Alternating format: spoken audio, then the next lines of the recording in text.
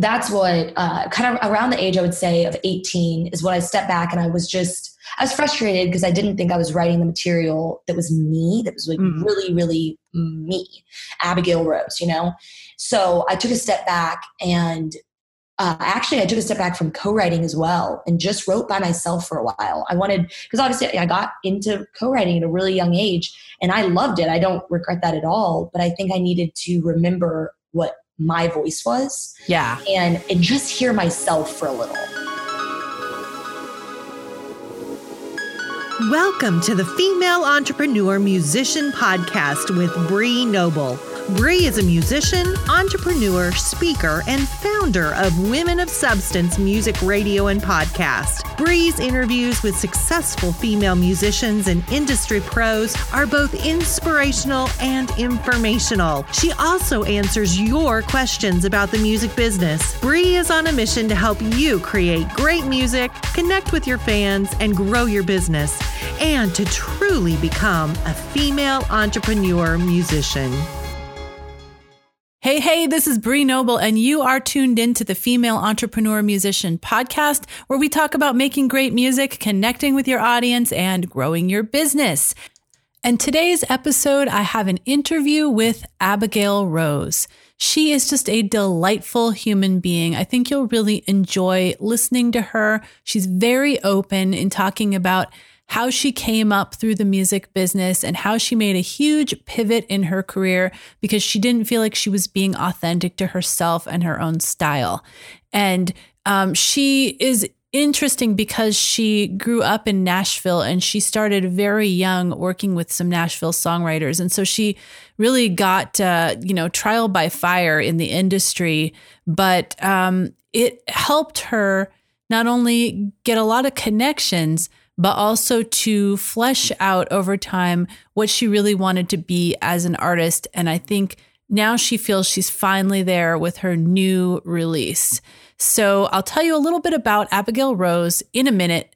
But first, a quick word from our sponsor for this episode. This episode of The Female Entrepreneur Musician is brought to you in part by Muddy Paw PR. Through their highly personalized public relations campaigns for DIY artists, they've secured placements on Alternative Press, Substream, New Noise, and more, with their artists going on to play festivals like Warped Tour, So What, and gain licensing deals and regular rotation in stores like Starbucks and Hollister. Find out more at muddypawpr.com. Now here's some information about Abigail Rose.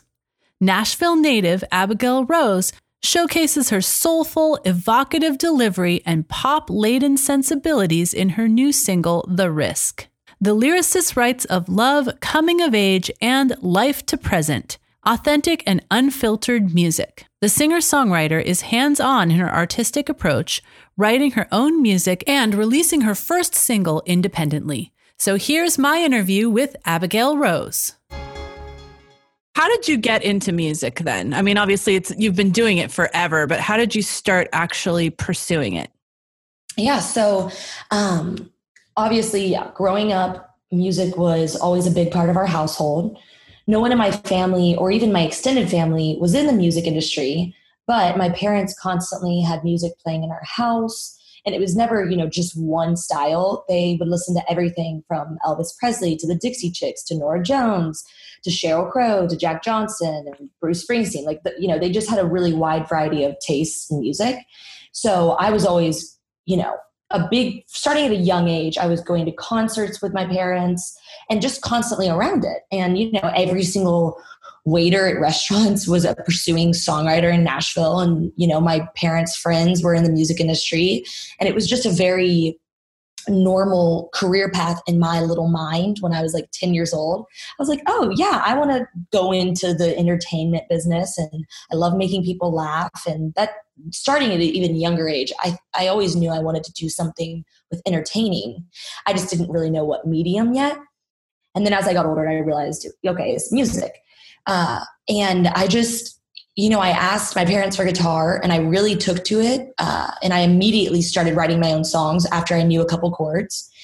And I think the first thing that actually got me started as pursuing it as a profession and actually, making traction and making moves in the industry would be songwriting. I was really fortunate to get the opportunity to write with songwriters in Nashville since there's so many of them. And they took a chance on this little girl that was still learning about writing. But I think that also provided an edge and a new, I think, songwriters that are older, and I can for sure say this now that I'm older and I've been writing for, many years, you're always trying to create new concepts and have new ideas, and getting an untainted little 12-year-old mind in the room is a great way to do that. Because I think when you're young, you don't even know, I didn't have any experience yet. I didn't know what I was doing. I was just writing because I loved it. And I think that was an edge, and it created, an appeal to songwriters. So that reminds me of that movie Big, where like the toy company gets Tom Hanks, who's actually a kid, but they don't know it, to come in, and it's like he has this perspective of an actual kid that loves toys versus the people that have been trying to like get in the minds of the kids, you know? That's such a great way of putting it. And I love that movie. So exactly. And I started writing with different songwriters in town, and it's such a community. So one songwriter would write with me and it would, go well. And then they would recommend me. They'd be like, oh, you really write well with this songwriter. So then I'd write with that songwriter, and it just kept growing and kept growing. And I just started co-writing as much as I could. And it's kind of unique because a lot of people don't get to start co-writing really young, because either they're not in a city that has a lot of songwriters, or for whatever reason, or it's just not even on their mind. But I really, really love co-writes and being in a room with someone and creating something together. I think that's so cool. So that's really what got me started in the business side of music, which that ultimately led to songwriting festivals, where, there's these different festivals that go on.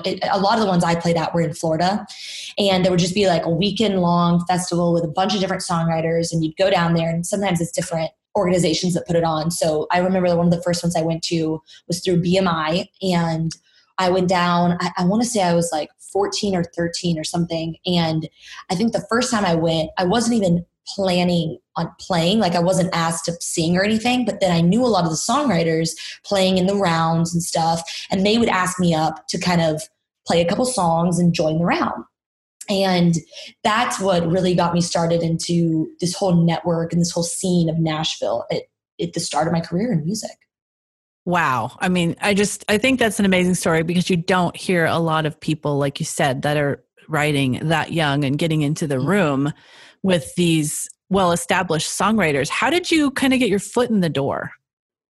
Obviously, being from here did help, because Nashville, I mean, this was around 10 years ago, and Nashville obviously is a lot bigger now. And over the last 10 years, it's grown so much, but it's not a huge place, and everyone kind of knows each other, or you have mutual friends.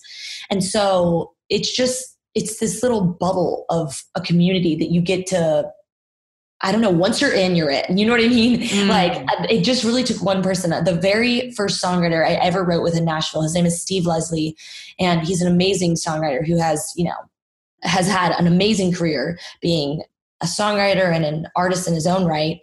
And he was really the first one that took a chance on me. And that's who kind of got the ball rolling and, started introducing me to other songwriters. And then I think BMI helped a lot as well, because that's such a community in itself. Once you're working with them, they provide, access to other songwriters and a network and, events that you can go to and meet new people. And I was so eager. I mean, no one else was pushing this except me when I was that young. Wow. I just was hungry to meet new songwriters. And because, like I said, no one in my family or around me really did this. So I think I was so hungry to be around other people that understood my mind and understood where I was coming from and the way I thought, and really got me. And so I was a very, very ever a 12-year-old, to say the least. That's awesome. So with all these co-writes that you've done, are there any songs that we would know, or artists that we would know that have performed some of the songs that you've co-written? Yeah. So actually there's a couple different artists in Nashville that are not only songwriters I write with over the last, I don't even know, 7 or 8 years, but also artists themselves. And one that just released an EP, I believe it was a couple months ago. His name is Stevie Montz, and we wrote a song. It was actually ended up being the title track of the EP, and it's called Tennessee. And so that's one. And then, so a lot of the ones that, if I ever got any cuts on albums, it was a lot of, songwriters that were also artists that I were writing with. Right. Because back then I was also still, and now it hasn't changed. I've always been writing for myself, because not only was I pursuing songwriting, but I was also pursuing shows and performing out and starting to perform in Nashville and kind of build a relationship with different people at William Morris to, book me some different shows. And that was happening as well. So I was trying to write for myself primarily. And so, but yeah, there's been a couple songs here and there on some friends of mine's albums that I'm a co-writer on. And it's cool. Like, even to this day, I'll randomly get a text from someone and be like, hey, remember that song we wrote, a couple years ago? Well, this guy is putting it on his first country album. And I'm like, oh, that's awesome. Because, when I'm from Nashville, and when I got into this, I was doing more country material. However, now my style has evolved since I'm older and just figured out where I wanted to go with it. And it's more pop R&B. Yeah. I was going to ask about that. Like, when you were first writing, you were writing country, and then you evolved to what you do now, or did you kind of gravitate toward more of the pop soul writers that were in Nashville? I'm assuming most people down there are doing country and Christian gospel and stuff like that. Yeah. I think a couple years ago, I was definitely doing, I don't know if I would call it country. I think I would call it, singer-songwriter, acoustic type music. And that's what I started doing. And it really was because I was around that. That was the writers I was writing with. That was the style that was predominantly in Nashville at the time. But as I got older, there's been this huge shift in Nashville, and it's not just country or gospel music anymore, or folk. It really has expanded to rock and roll and a pop scene. And as that started happening, I realized, why am I limiting myself to one style or the only thing I've ever known? Because that's what I grew up doing. Why not explore other sounds and other styles that I really enjoy listening to? Because at the end of the day, if you don't like listening to your own music, what's the point? So that's what kind of around the age, I would say, of 18 is when I stepped back, and I was frustrated because I didn't think I was writing the material that was me, that was really, really me, Abigail Rose, So I took a step back, and actually I took a step back from co-writing as well, and just wrote by myself for a while. Because obviously I got into co-writing at a really young age, and I loved it. I don't regret that at all, but I think I needed to remember what my voice was. Yeah. And just hear myself for a little. And that's what led me to pop R&B. And that's what I call it, but I don't even know. I really hate labeling sounds, because you don't really need to in this day and age. No one really talks about genres that much anymore, especially, whenever I write in LA quite a bit as well. And whenever I'm there, it's really not about genres. It's just about, if you're good or not, which I really love. So yeah, that's kind of what led me to doing more of that style. It's just my likes and dislikes and what I naturally gravitate towards. It makes total sense that you would need to kind of take this period where you needed to find your voice again, having been a co-writer since so young. You may not have even had your voice from the beginning because you were always co-writing. So that makes total sense to me why you kind of made that shift. So at this point, do you consider yourself a full-time musician? Are you making all of your income from music, or do you have maybe some other side things that you do, or even side music things that you do other than being an artist? Yeah. So I would say I always consider myself a full-time musician. If someone asked me, what do you do? Or if you had to fill out, those forms, I always say artist, musician, songwriter, that is me to the core. But also I am a 21-year-old, and, you have to make money to live and survive. So I do other random jobs. Like I help my friend out at her jewelry store in Nashville. And a new restaurant just opened in Nashville. A friend of mine opened it, and I've been picking up some shifts as a hostess. So, because I'm not going to sit here and be like, oh yeah, I'm totally self-sufficient with just music, because that's not the reality right now. And I'm okay with that, because, you know, if doing these other little things lets me continue, you know, on this path of pursuing music, and eventually I'll end up just doing music full time, I'm okay with that. And I'm going to do whatever it takes to, I don't know. No, I think that's great. And it seems like some things have easily fallen in your lap, or you haven't to like pound the pavement to find a job. You're just like, oh, I can do this and this and this on the side. Obviously, focus is music. Yeah, it's nice. I mean, that's the other great thing about Nashville growing, is there's constantly like new restaurants and new stores and so many things that they need people to run them. And I, you know, if it works out, then I'm down, and I'm like, okay, yeah. I mean, the other thing is like, I'm such a extrovert and a social person that I do love being around people, and you know, whatever that looks like is great with me. So it's fun. I enjoy doing these other things that allow me to, you know, still be out there. And it's not like they're completely disconnected from my music. Like, so I just, my first single that came out, The Risk, I released a music video for that.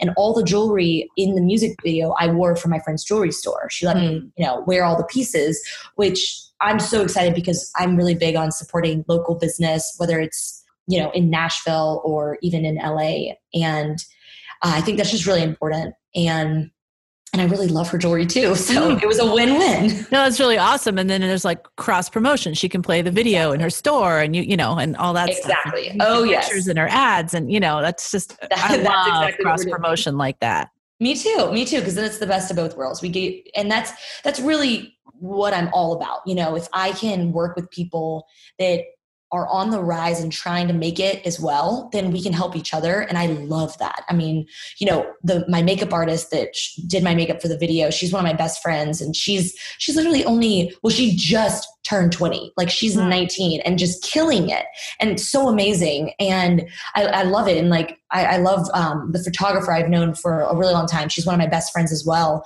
And it's all these people that I really believe in and want to see succeed in their passions, and they feel the same way about me. So it's great. I really, really love doing cross promotion and that type of stuff.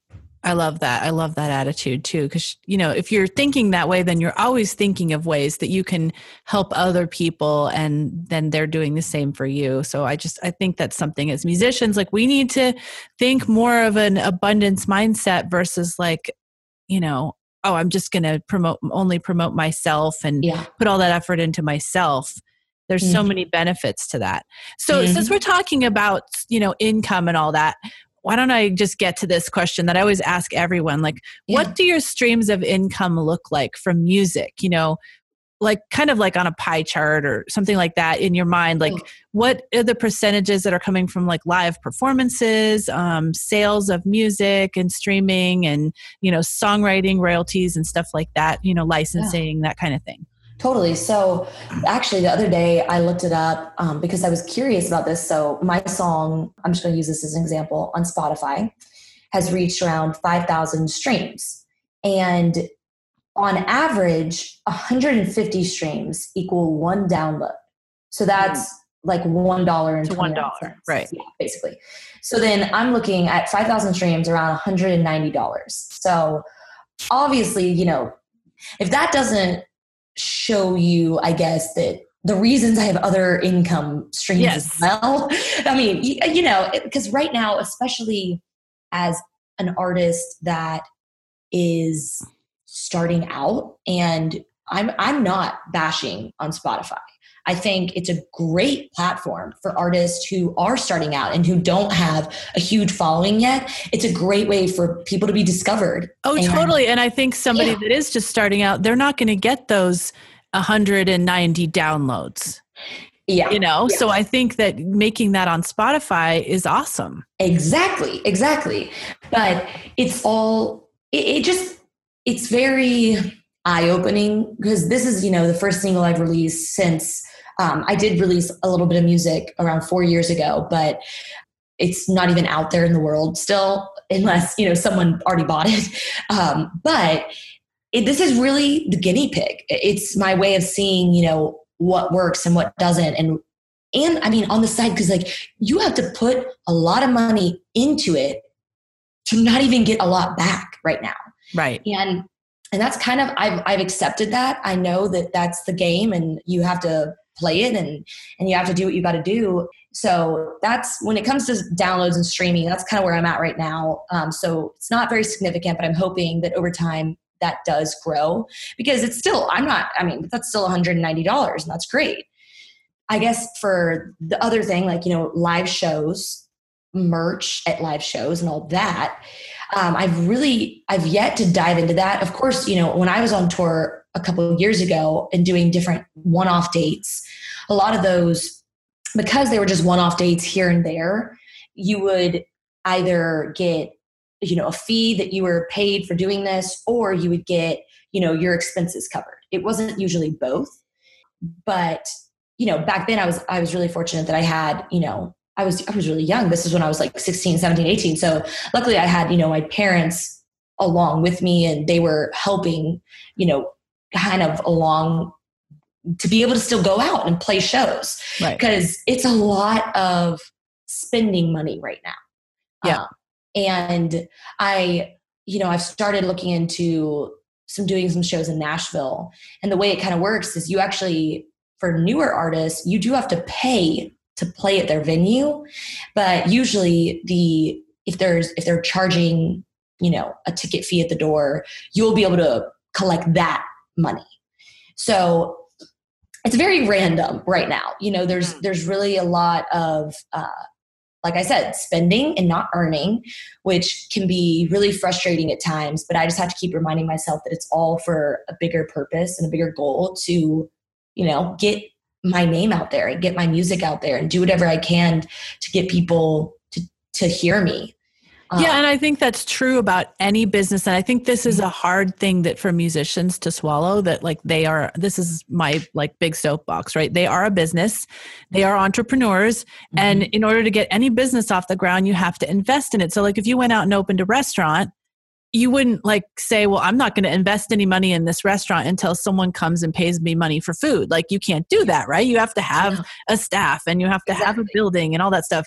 And it's the same with music. And so I would love to have you talk a little bit about how you got to that mindset, because I know that you're investing in things like PR and really good branding and all that. Like, how did you get to the point where you felt like I should be investing in this and it's okay and I know it's going to pay dividends later? Yeah. Well, I think the first thing, just like in any business, you need to know your market and your demographic and know all the things that you're trying to reach. So obviously for me, I wouldn't go pay to put an ad in a newspaper because that just doesn't make sense. My demographic is not reading newspapers. So that's like the very start. You got to know your demographic and know who you're trying to reach. So when it comes to PR and marketing or any of this stuff, to get your sound and get your music out there and get your name out there, I was looking for someone to help me know who I'm trying to reach. So it's my main mediums that I try to reach people through is through social media. And I think social media is such a powerful resource for artists. Oh yeah. And because a lot of it is free. I mean, obviously you can pay for advertisements, but a lot of it is just building a profile that people want to go to and getting people, like setting yourself apart to get them to follow you. And that's been one of my first strategies. Before I started spending money on anything to push my music, my first strategy was to really set a presence and a brand and an image on all my social media platforms. My personal favorite, I'll just say, is Instagram. I love pictures. I love taking pictures. I love doing all that. And so that was my first initial plan. This is a couple years ago when I was like, okay, even if I'm not releasing music right now, I can still be building a brand and be building an image for people to grasp onto. And that doesn't, like I said, that doesn't cost money to do that. And so it's just all so then, I first did those couple things where I was doing everything I could that was free, because obviously we love free. That's great. And then once I got to the point where I was like, okay, I have done everything I possibly can on my end. I need a bigger push. I need to get my sound out there. That's when I started investing in, that's when I pulled in a PR team to help me get to outlets on online websites or, different Facebooks where, you're featured on someone else's Facebook, all these different things that you just need, especially when I don't really have anyone else. Like, it's just me right now. I don't have a manager. I don't have anyone. So it's just me doing all this. That's when I needed help. And that's when I was like, okay, this is a smart investment because I can't do this alone any longer. And that's kind of what the way I think about it is, if I know I've done everything I can on the free side or whatever, then this is the next logical step. And like we already said, this is a business. You got to invest in it to hopefully have people start buying your music. Well, you first have to get it in front of them. So I try and look at it like that. And I try and, remain positive that this is going to pay off. And I personally, well, actually, what I should have said at the very beginning is the product. As long as the product, you believe in it, then it makes everything else more bearable. Like, this music that I'm making is 1000% authentically me. Like this, I'm the only one that is checking off like, okay, this is me. This is my sound. This is what I want to release first. I'm the one that's making those decisions and I believe in it. Right. So, that is a big key, right? It's going to make you so much more likely to invest in it.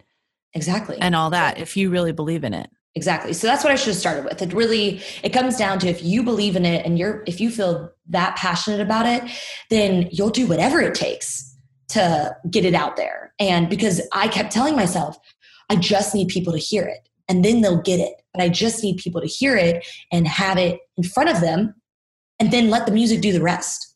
Like, once it's in front of them, you don't have to do anything else. They either will like it and become a fan, or they won't. And that's okay too, because you're never going to make everyone love you. And no, definitely not. As well. So yeah, that's what I would say helped me get to this mindset, is that I 1000% believe in what I'm doing and the music I'm making. And going back to a comment I made earlier about wanting to listen to your own music, I do listen to my own music. And I have no shame in admitting that, when I'm driving in the car and I'm listening to the radio or something and I'm not really listening to anything that I really want to listen to, I'll pull up my demos that I have from the studio or the song that I just released, The Risk, and listen to those, because I am passionate about the music I'm making and I enjoy listening to it myself. I love that point. And I don't hear a lot of artists talk about that. And I remember myself as an artist feeling like, why can't I write like the people that I like to listen to? And I finally got closer and closer to that. And I think that's a key. Like, would you want to pull out your own music and listen to it? 100%. Honestly, that is what I went through like a couple years ago when I was frustrated and I didn't really love what I was writing. And that's really what it came down to. I was like, why would I rather listen to all these other artists than myself? I should want to listen to myself just as much as the people I love to listen to. So yeah, that's a quotable right there. And I'm sure we'll pull that one out and put it on social media, because I love that. That is so true. So I'm curious, like, since you took a while to kind of build up your fan base and all that, and then you recently released your song, did you find that you had, like, it paid dividends? Like, you actually built your fan base to the point where when you released the song, people got excited about it and you were able to kind of tease that and get them excited about the release? Because I'm a big proponent of trying to build your fan base before you invest like a ton of money in an album. And then, so many people, they invest in this album and then they have all these CDs in their garage and then they try to sell it to people and they haven't spent any time building a fan base. So did you feel like that was time well spent building your fan base once the song came out? I think so. I think, this is just the first song, and only having one song out there is obviously difficult because people want to, hear one thing and then hear the next and go on. So right now I'm at this like weird point, but I definitely think what I've done over the last couple of years of trying to build a following in, Nashville and get people just network and know people and get them. So yes, to answer your question, the answer is yes. I do feel like, I did what I could do before I releasing the first single, because you get to the point where you're self-promoting and you're going around, you're networking, you're meeting people. And I don't just limit myself to music. I do everything, I try and meet new photographers in Nashville. And, we mentioned like makeup artists, like it's any type of art. Like I love meeting artists and people that are, creative and doing cool things, especially because for a while, Nashville didn't really have a scene that was different. Like other cities, there's all these, different pockets of scenes and whatever, and different styles of art, not just when it comes to music, but everything. And all of a sudden Nashville started having that. It started growing in all those different aspects. And I wanted to meet all these people that were either moving here from other cities or from here. And I think I did all I could possibly do without a product, because at the moment I was just selling myself, which I guess is a product, and that can sound kind of weird, but it is. But it's nice now to have a song out, even if it's just one, so that now I'm not only promoting myself, but I'm promoting a product that I can share with people. And it's a little easier to build a fan base and get it going. And it's just one song. Cause I agree, going in the studio, recording a full length album right this second and getting a bunch of CDs made would not be a smart move. And it's unfortunate when people ask me, they're like, oh my God, I love your song. Are you going to release an album soon? I'm like, well, eventually, yes, but not right off the bat, because I'm still trying to build a fan base around myself and around the one song I've released, so that I don't overextend myself, like you said, and then not have anyone buying the product. No, I think that's really, really smart. And I'm glad to hear that you're saying that. And I do think that releasing singles can help you build your fan base, just like you're doing. So that's awesome. So you mentioned that you love Instagram. Yes. What kinds of ways are you engaging with fans and finding new fans on Instagram specifically? Because that's a platform that I feel like is great for musicians, but a lot of the people that I work with aren't really into Instagram yet. So I think we'd really appreciate your insight. Of course. I think that when it comes to engaging with fans, I feel weird even calling the people that reach out and tell me that they like my music fans. I'm not even just saying this. I truly consider them friends. Yeah, like music friends. I agree. Yeah, because at this point, it's not so extreme that I will respond to every message I get. If someone reaches out and tells me they love my music, you best believe that I will be screenshotting that, sending it to, my parents and my family. And I'm like, this person that I don't even know listened to my song. I think that's so cool. And I'll respond, and I want to, build a long lasting relationship with them. And I hope that they stay along for the ride and stay along with this journey. And I've been lucky that, so when I was touring in the past, a little bit of a different style, but I've been really fortunate that some of the people along the way that I've met in the past stayed along and continued to keep up with my career and continued to wait and be patient for me to release more music. And then, they'll reach out and be like, I saw you back when you were only 14 playing at that random bar in that random city. And I really love the style you went towards. And I love that. I think that's so cool. And I want that always to be the case with the people that love my music or want to reach out and talk with me. It's like, okay, I'm trying to build a long lasting relationship with these people and let them know that means the world to me. So that's kind of the first thing. But I would say when it comes to Instagram, Instagram is not only a tool for promoting myself musically, but also I think the brand, that's really, really important. So wearing clothes or makeup or whatever it is, or going places, like these different physical things that I'm passionate about. So I try and that comes back to cross promoting. Like if I find a brand of something that I really truly love, then I'm going to, post about it and I'm going to wear it, whatever it might be. Like, I'll take a random example. Like, I love this makeup brand called Glossier, and I think they do an amazing job at promoting and marketing themselves. They've got it nailed. And I really, really love their products. So whenever, I wear their products, I try and tag them because I believe that their market would enjoy my music.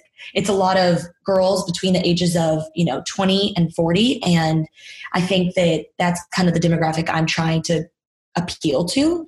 So it's just thinking of little things like that. Obviously, I don't expect to have that be huge, but it's just a bunch of small things add up. And I'll randomly, I'll go look, like whenever someone follows me, I'll go check out their page. And half the time, or not half the time, but sometimes I'll see like it says a little caption about Glossier that maybe they're a rep or something, or in their pictures, they have also posted about that product. And this is just one example, obviously, but I'm like, okay, this is actually working. That's how people find each other through social media, is what you're tagging and what you're promoting and what locations you're at. And so I just try and be really, really thoughtful about all those things, and only do it if it ties into who I am as a person and if it ties into what I actually love. Because I am not the type of person that's only going to promote something because it's going to get me more followers or something. I truly love the products I talk about. And I think people will respect that and stick around if they sense that. Because I'll unfollow someone if they start posting things that I don't truly believe they actually like. If that makes sense. So, it's a balance of being strategic, but also being human and being yourself, and knowing like, oh, I really like this product. Maybe I should like reach out to them or tag them in this, because I actually like it. And I think that my fans or my friends should know about it as well. So when it comes to Instagram, I would just say, if you're a musician, to not just look at it like you're trying to just promote music stuff. Look at all aspects of your life. And it doesn't have to be clothes and makeup. It could be, workout facilities or different organizations that totally. It can be causes. Exactly.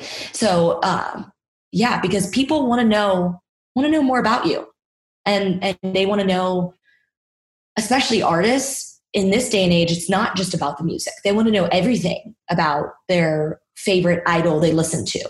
They want to know where they go and what they eat and who they're hanging out with. They want to know everything. That's just the day and age we live in. So trying to just be thoughtful about all that and being aware that that's the day and age you live in will really help. And I think grow your following organically as well. If you're just doing what you already would do, but sharing it with people, then they're going to gravitate towards that because they know it's authentic and know that, it's you. You're not, just putting on this act. It's really you. Yeah, I think that's really good advice, being authentically strategic and just coming up with, like you have, coming up with those things that you love that are already a part of your life. Maybe you love coffee and you love to try different coffee places, and you can take pictures of yourself at those places. 100%. Yeah. Just come up with a few things that are going to be like part of your brand and part of the things that you talk about on Instagram, because you don't want to be talking about your music 24/7. People will get bored. Exactly. 100%. Awesome. Well, as we're winding down here, are there any, you're very self-taught and self-educated in music, obviously, between the people that you've worked with and, just really trying to learn about the business. Are there any books or online resources that have been really helpful for you, either in the business of music or songwriting, or even just kind of a self-development area that have helped you become the artist you are now? Yeah, for sure. I watch, when it comes to, I'll just break it down into different sections. So when it comes to songwriting, I mentioned earlier to you before we started recording that I really love listening to podcasts about different successful songwriters. And one of them is called And the Writer Is. And so listening to, And it doesn't even have to be podcasts. It could be interviews. I love, love, love watching interviews of songwriters and artists in the industry. I think you can learn so much from that. Just hearing songwriters talk about their music or talk about how they wrote a song. It's just and it's so accessible. It's everywhere. You just go on YouTube and Google, different artists talking about their hit, and it's endless. So I think that's a huge way. And when it comes to live shows, like watching performances, not only by going to shows and going to venues, which I always have that mindset when I go see shows. Obviously, I love seeing concerts and going and seeing live music in Nashville and supporting, live music.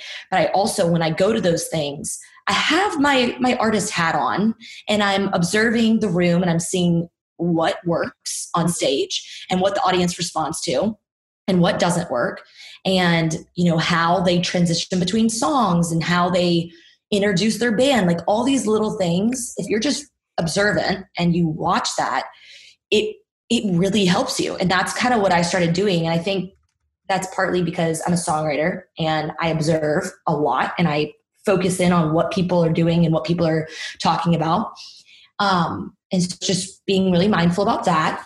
Also a couple books I'm going to pull up. Actually, I have a list of books that I've either started reading or want to read that I've been recommended because of the career I'm in. One that I'm currently reading right now is called Presence by Amy Cuddy. And I don't know if you know of her, but she's phenomenal. She did a TED Talk that became really famous, and it's all about being present, and it was more directed towards interviews and in a business standpoint, but I think it 100% can relate to artists and performing on stage or being in a studio or being in an interview or being, or doing a podcast interview with you. Any of these things, it can really help because I think that's just a big part of this. Like, we've been talking about how you're selling yourself as an artist and as a person. So if you're not present, then obviously, you got some problems to deal with because people will not buy it or not, be there for it. Another book that I've read is called Writing Better Lyrics. And it's is that Pat Pattison? Yes. I love that one. Yes. So it's just, a couple different books that, and obviously you can't just read a book and magically be a songwriter. I'm not saying that, but you can read different things that will either provide tools that you can use for your songwriting, or just some guidance. This career path, there's no blueprint. And I constantly talk about this with friends or other musicians in town. There's really no blueprint to any of this or no one way of doing it. There is a million different ways that people have been successful in music and a million different ways that they were able to make a living doing music. And so there's no one way. It's just figuring out what's your way of doing it. So yeah, not only, so books, I'm trying to think of other great sources of help when it comes to all this. I think surrounding yourself by other artists, if you're in a position to talk with other people that are going through similar stuff, then that can be really, really helpful, and just bouncing ideas off them. Because, like I mentioned, it's not, there's no, book on how to be a successful songwriter, how to be a successful artist that works, it's all a mixture of different things. So talking with other artists and, and that's the other thing when social media comes into play, I'll reach out, I'll message other artists that whether I find them on Spotify or if I see them through Instagram or whatever, and I really love their song and I'm curious on how they got to where they are, I'll message them. I have no shame. And sometimes being bold, that's awesome. I love that. And sometimes they'll respond and sometimes they won't. And it's fine. Like, why does it matter? I don't care. So yeah, reaching out to other artists, never be afraid to do that. And I've gotten some messages where people asking for advice, and, I'm the first to say, I don't know how much advice I can give, but I will be willing to share anything I've learned. So yeah, that's kind of what I'm doing right now, is trying to just learn from people around me and learn from what I see is going very right and what I see is going very wrong. So yeah, that's kind of where I get a lot of my knowledge right these days. That's awesome. I love all of that, those books for sure. And just working with other musicians. I think being in a community of musicians is so important. And that's why for any of you guys that don't know about it, that's why I have the Female Indie Musician Community, which is a free Facebook group for female artists. So anybody that's listening, if you're not a part of it, definitely go join that. So as we're wrapping up, just let people that are listening know how they can find you online. Yeah. Well, obviously we've talked a lot about social media. So Instagram and Twitter, I'm at the Abigail Rose, and Facebook and YouTube, just search Abigail Rose Music and you'll find me. And please message me, reach out, tell me what you think about my music. And if you have a question or if I have a question for you, let's be friends, let's talk.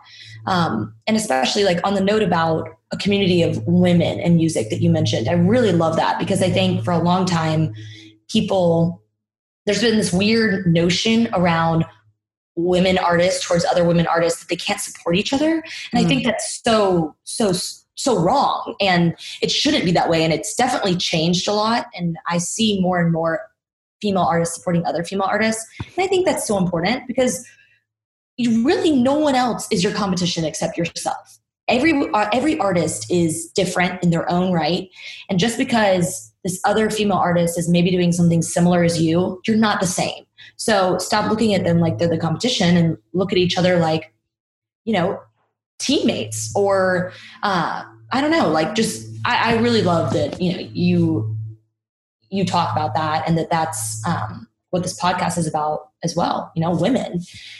In the music industry. So yeah, I'm so glad you said that no one else is your competition besides yourself. And I'm a big proponent of that. And I don't know how many artists actually believe me when I say that. So I hope you guys will take that to heart, that now Abigail's on my side, that is true, because it really is true. And we get in our heads and we get into that comparison mode and jealousy mode. And, we all experience it. So just try to stay in your own lane and compare yourself to yourself. If you're doing better tomorrow than you are today, then you're making progress. I love that. I completely agree. Awesome. Well, thank you so much. We really appreciate all your unique perspective today. And I know that our listeners have learned a lot from you, Abigail. Oh, thank you. Thank you so much for having me. This has been so much fun. Now go out and make great music, connect with your fans, and grow your business. Female Entrepreneur Musician has been brought to you by FEM164.com and FemaleMusicianAcademy.com. With editing by Jen Eads of 317 Sound Design and music by Stella Ronson.